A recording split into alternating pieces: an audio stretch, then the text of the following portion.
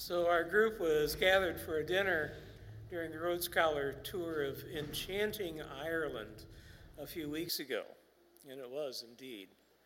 Sitting across from me at the table is a very bright man whose career had been in the Foreign Service and had interacted with many cultures in his lifetime.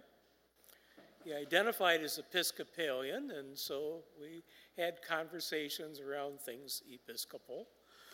In the course of our conversation, we turned to questions of how we understand ancient cultures, myths, and stories, and including the biblical cultures, scriptural, and how do we interpret Scripture, particularly of healing stories and divine revelations. I honestly don't know whether he was leading me on or not, but he made statements and posed questions that reflect our dominant rationalist and materially oriented culture's skepticism against anything that proposed spiritual healing or a spirit-given wisdom or guidance. He expressed the view that these were ignorant, irrational people who use supernatural stories to further their intentions.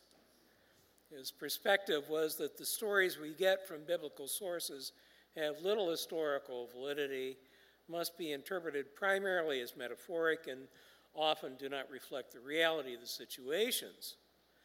But he also seemed to open up over the course of our conversation to the possibility that there may be more to these ancient cultures and their wisdom and potential for divine connection than fits into typical Western assumptions about reality.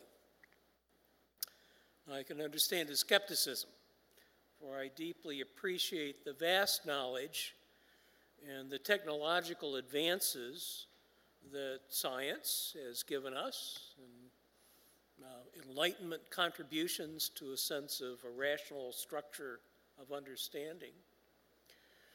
There are plenty of good reasons to be cautious about ungrounded spiritual beliefs and practices that sometimes can unbalance or exploit people. But over 35 years of work in the field of spiritual guidance and learning about the many ways of prayer and meditation has led me to realize how narrow and constricted, fearful and suspicious our Western viewpoint can be. Is there room in our worldview for an historical character, Paul of Tarsus, to have a vision of the night that guided his group to respond to God's mission for Macedonia and its people? Could the Lord open the heart of Lydia and move her and her household not only to be baptized, but also to insist on housing Paul and his companions, exercising extreme generosity of hospitality and support? What do we do with John of Patmos, his visions in the book of Revelation? Could angelic beings have been intermediaries to his visions?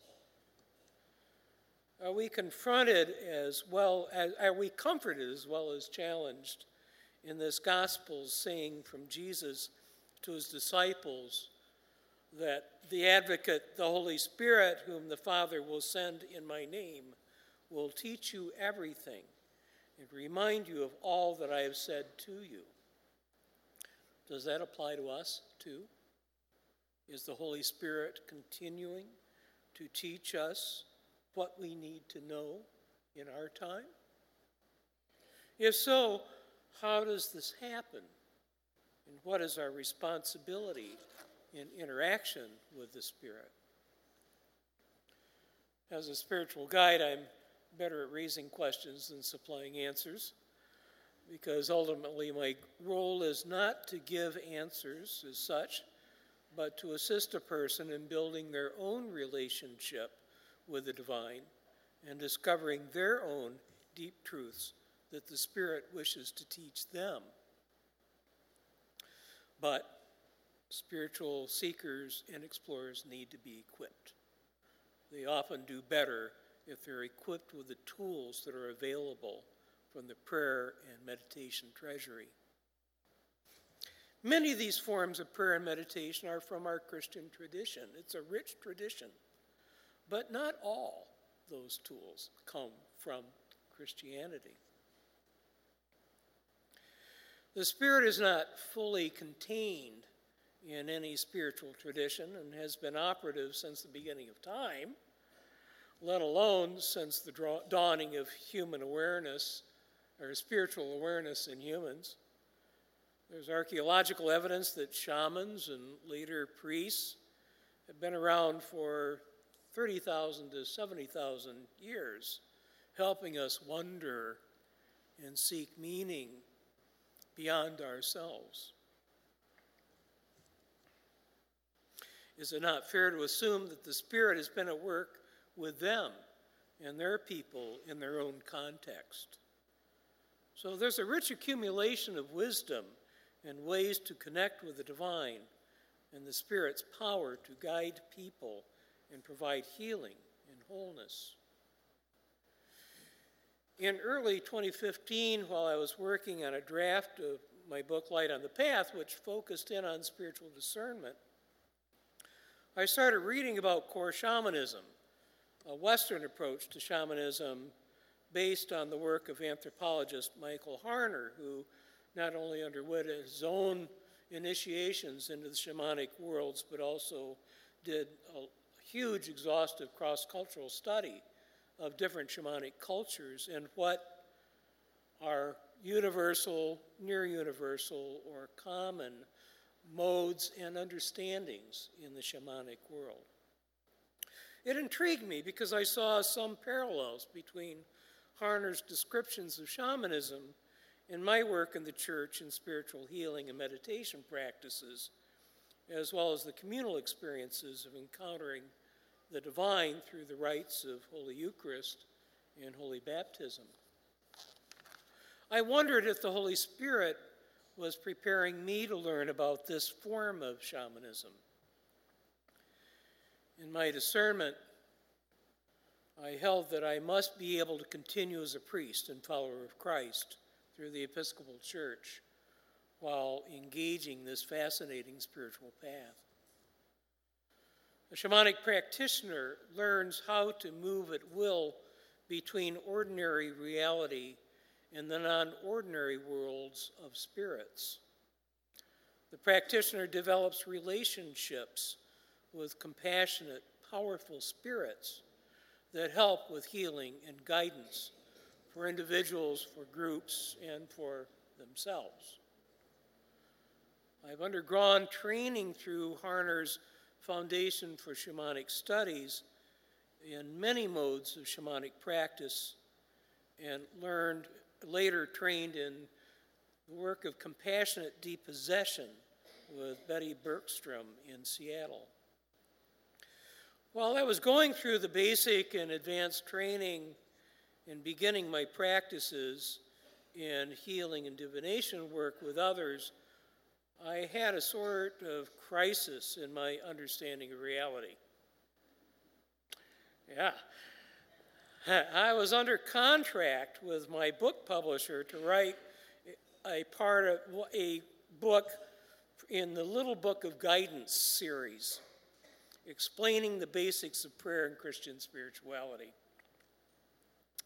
I wrote the publisher asking to be released from my contract because my experience of spiritual reality had so expanded that I needed time to integrate it with my Christian theology and my psychological understandings. That was 3 years ago. In 1952, Anglican clergyman and scholar J.B. Phillips wrote the classic book, Your God is Too Small. It now seems to me that that title still applies, and I would add that our conventional Western Enlightenment understanding of reality, and sometimes its influence on our Christian understandings, are too small and anemic. Let me give you a little glimpse of a shamanic view of reality informed by my own Christian spirituality. As I mentioned earlier, there is our ordinary experience of reality going on right now. We're all participating in that together. We share it for the most part, this experience. We have a common consensus of what it looks like. Not everybody is going to be in the same, see things exactly like another person, so there's some variance on that. But we have a general consensus about what it looks like and how we live in it. Now, alongside this view of reality, or if you will, another dimension of reality, is non-ordinary reality. It's still reality, but it's not our ordinary perceptions or shared consensus. Shamanic practitioners and others enter into this spirit realm of reality often by way of a shift of consciousness. Certain patterns of drumming, or rattling, or other percussive sounds can help a rhythm, usually a very monotonous rhythm, that can help bring about that shift into what Harner would call a shamanic state of consciousness. Mystics can have deep prayer experiences, trances that shift their awareness to this non-ordinary reality. Fasting, certain dream states, particular plant medicines, and some other methods can help bring someone to this non-ordinary realm of reality.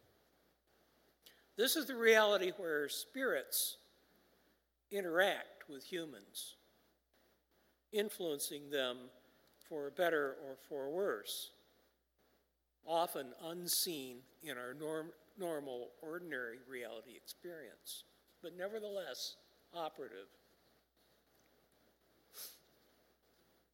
For the shaman, everything is alive with spirit. Rocks, plants, animals, water, trees, everything is alive with spirit and can, to some degree, be communicated with. There are also non-corporeal spirits that might be envisioned and interacted with. Our ancestors, other deceased humans, angels, dark spirits, saints, mythic gods and heroes, fairies, power or guardian animals are some of these spirits. Certainly, Jesus is one of those powerful, wonderful spirits that can appear in this non-ordinary reality. It's common in shamanic cultures to understand three worlds of reality, each having multiple levels.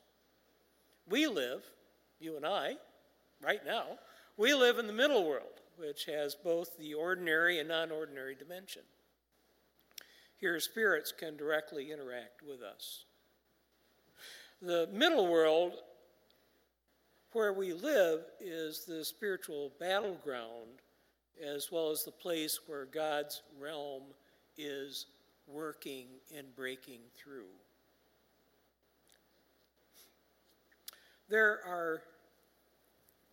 It is vast and complex, this world is.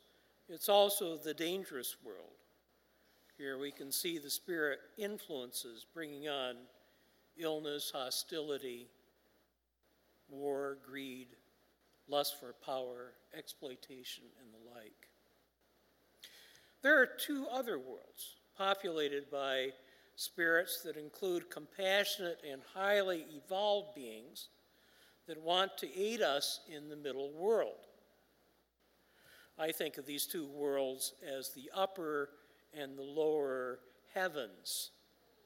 They're very benevolent places, although they're usually called the upper and the lower world. But for Christians, we kind of get nervous about a lower world because we typically think of what? Heaven, we think of hell, or the place of Hades, or that kind of thing. And that's not the understanding in the shamanic worlds. It's a world rather of nature and of nature beings, and is benevolent and can give us powerful allies.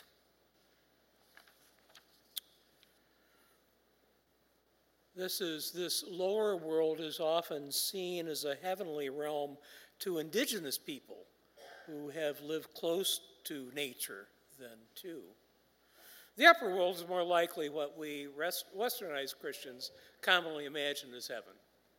This is where we find our deceased loved ones, saints, angels, archangels, great sages, teachers, as well as mythic figures as well.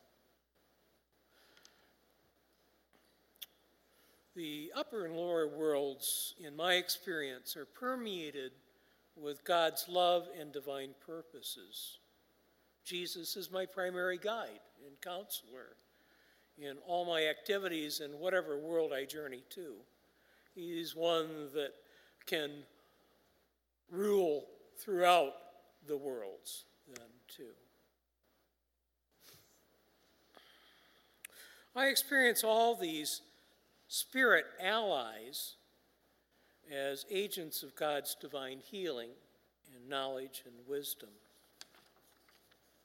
Well, that's a brief thumbnail sketch. Some of you may find that what I've said is disturbing or unsettling or maybe just kind of a little bit weird. That would be perfectly normal because we live in a world view that would put those things on the edges and say that's not real, it's fantasy. We don't usually look at things this way, and so it can challenge some long-held Christian ideas. Others of you might be intrigued or find some of your own experiences confirmed or affirmed in this discussion. The experiences I've described are my own. It's my own vision. Others might see things a little differently. And you have your own perceptions, and you might experience things in a way that's different, but also maybe similar. Remember that our scriptural testimony is that we do have to deal with spiritual realities. Some of you might want to talk to me more about what I've said and described. I welcome those conversations. Please do get in touch with me. What I'd like you to do, though, is explore that question again. How do we open ourselves to the Spirit that Jesus says, the advocate, our advocate, the one who advocates for us and wants to lead us into our truths, into that which we need to know?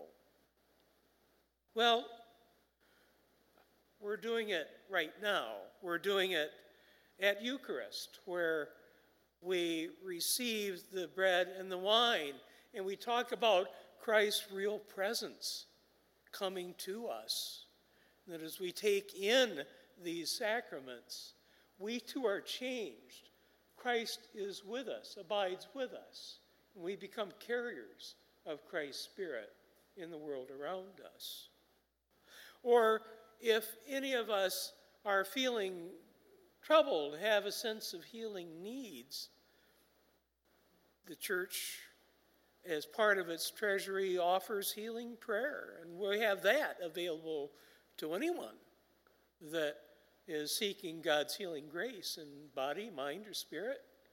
And there will be someone there in that corner to minister to you, asking for God's healing and helping Spirit to come to our need and be present with us, leading us to some wholeness, some healing. Some of us are garden tenders, and we may find that we have this relationship with the plants in this garden and the flowers, and that they speak to us in some way. It's not a fantasy.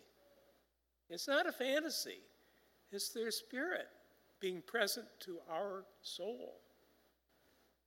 Or we may have a beloved pet, a dog or cat, that, again, ministers deeply to us and that we're in communion with. That's not fantasy. It's not just an emotional attachment. It's something that runs deeper than that. It's our kinship with other created beings that God places to us and a chance to be able to develop a special relationship. Other of us might find that we engage a tree and take in its depth and its stillness and its wisdom, enduring all kinds of things for ages. And we might find that we're touched by that and changed by that. It's not a fantasy.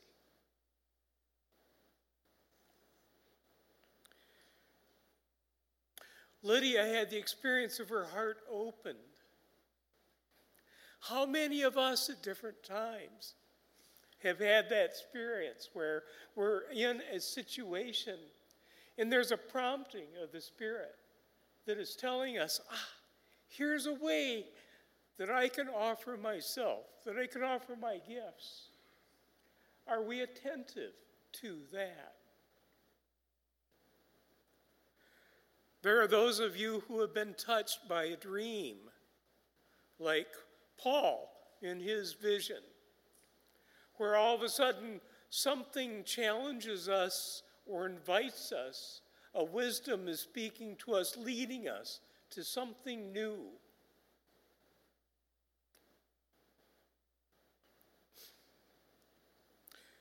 John of Patmos had the experience of angels leading him to big picture visions. I bet there are people here that have had that expansive vision at times. That something has happened and they see things in a whole new way, or see things in a context of God's grace and wonder and beauty beyond their normal seeing. Is Christ drawing you near with such an assurance or such a challenge? Think on this. There are opportunities all around us to do a spiritual journey, step by step, into a vast, beautiful, and mysterious network of relationships, and build friendships with our fellow created beings of many kinds, to which we belong, to which we shouldn't be separated. Because all of them belong to God. All of them are loved and are cared for by our great Creator.